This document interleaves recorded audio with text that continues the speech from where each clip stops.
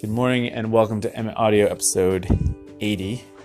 I did an episode yesterday, but I must have had my mic turned off. Edward, do you want to go outside? Cat is looking at the door, but does not apparently want to go outside. Anyway, so it vanished in thin air, and we'll just let that episode be the one that got away.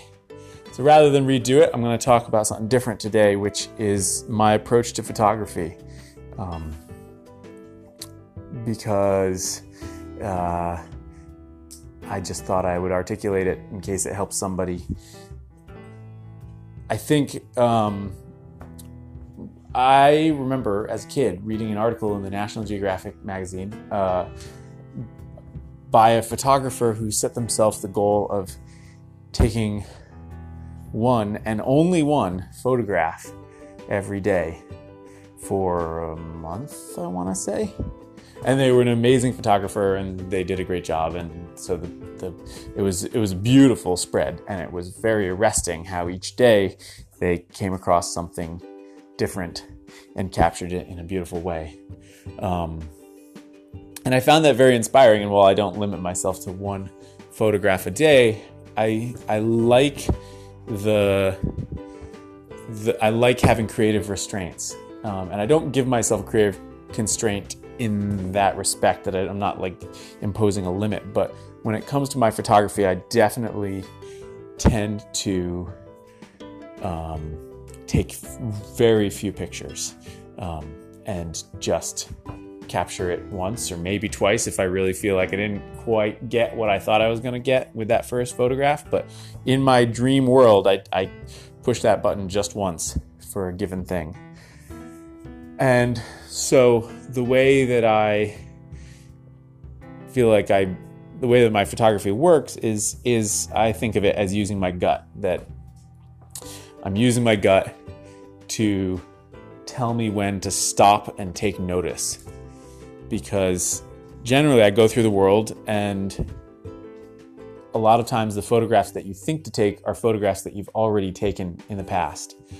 And to some extent those are opportunities to perfect what you did before, but a lot of times it just doesn't even occur to me to take pictures that are different than what I've done before. But every now and then, hopefully, once a day, I will see something and I'll try to pay enough attention that I stop and I actually take the time to go get the camera, or if I don't have my camera, take the phone out of my pocket and capture the image.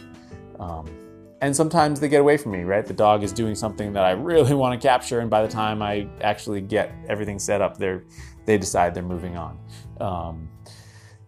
And sometimes I get better at anticipating that something like that might happen, but I am not taking a million pictures or even a lot of pictures to then find the one that works well. The one exception to this are the pictures that I take of the dog chasing the ball, in which case I do take probably like 12.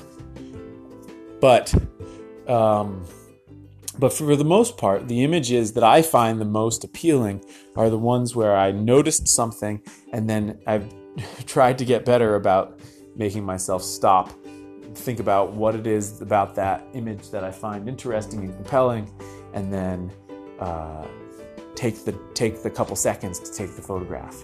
And generally, like I said, it only takes a couple times to get it,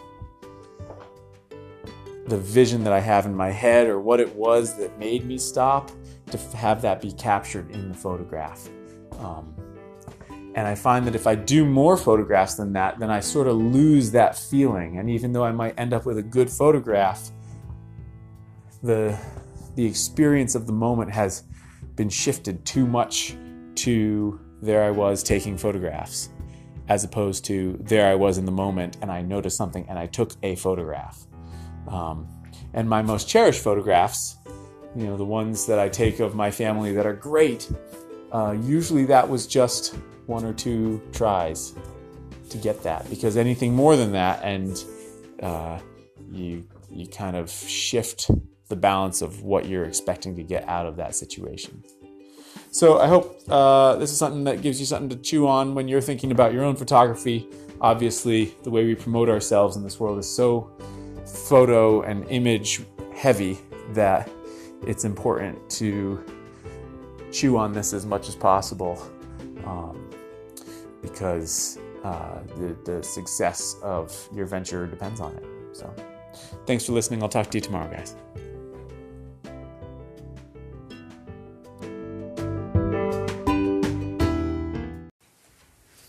Good morning and welcome to Emmett Audio episode 80. I did an episode yesterday, but I must have had my mic turned off. Edward, do you want to go outside? Cat is looking at the door, but does not apparently want to go outside. Anyway, so it vanished in thin air, and we'll just let that episode be the one that got away. So rather than redo it, I'm going to talk about something different today, which is my approach to photography. Because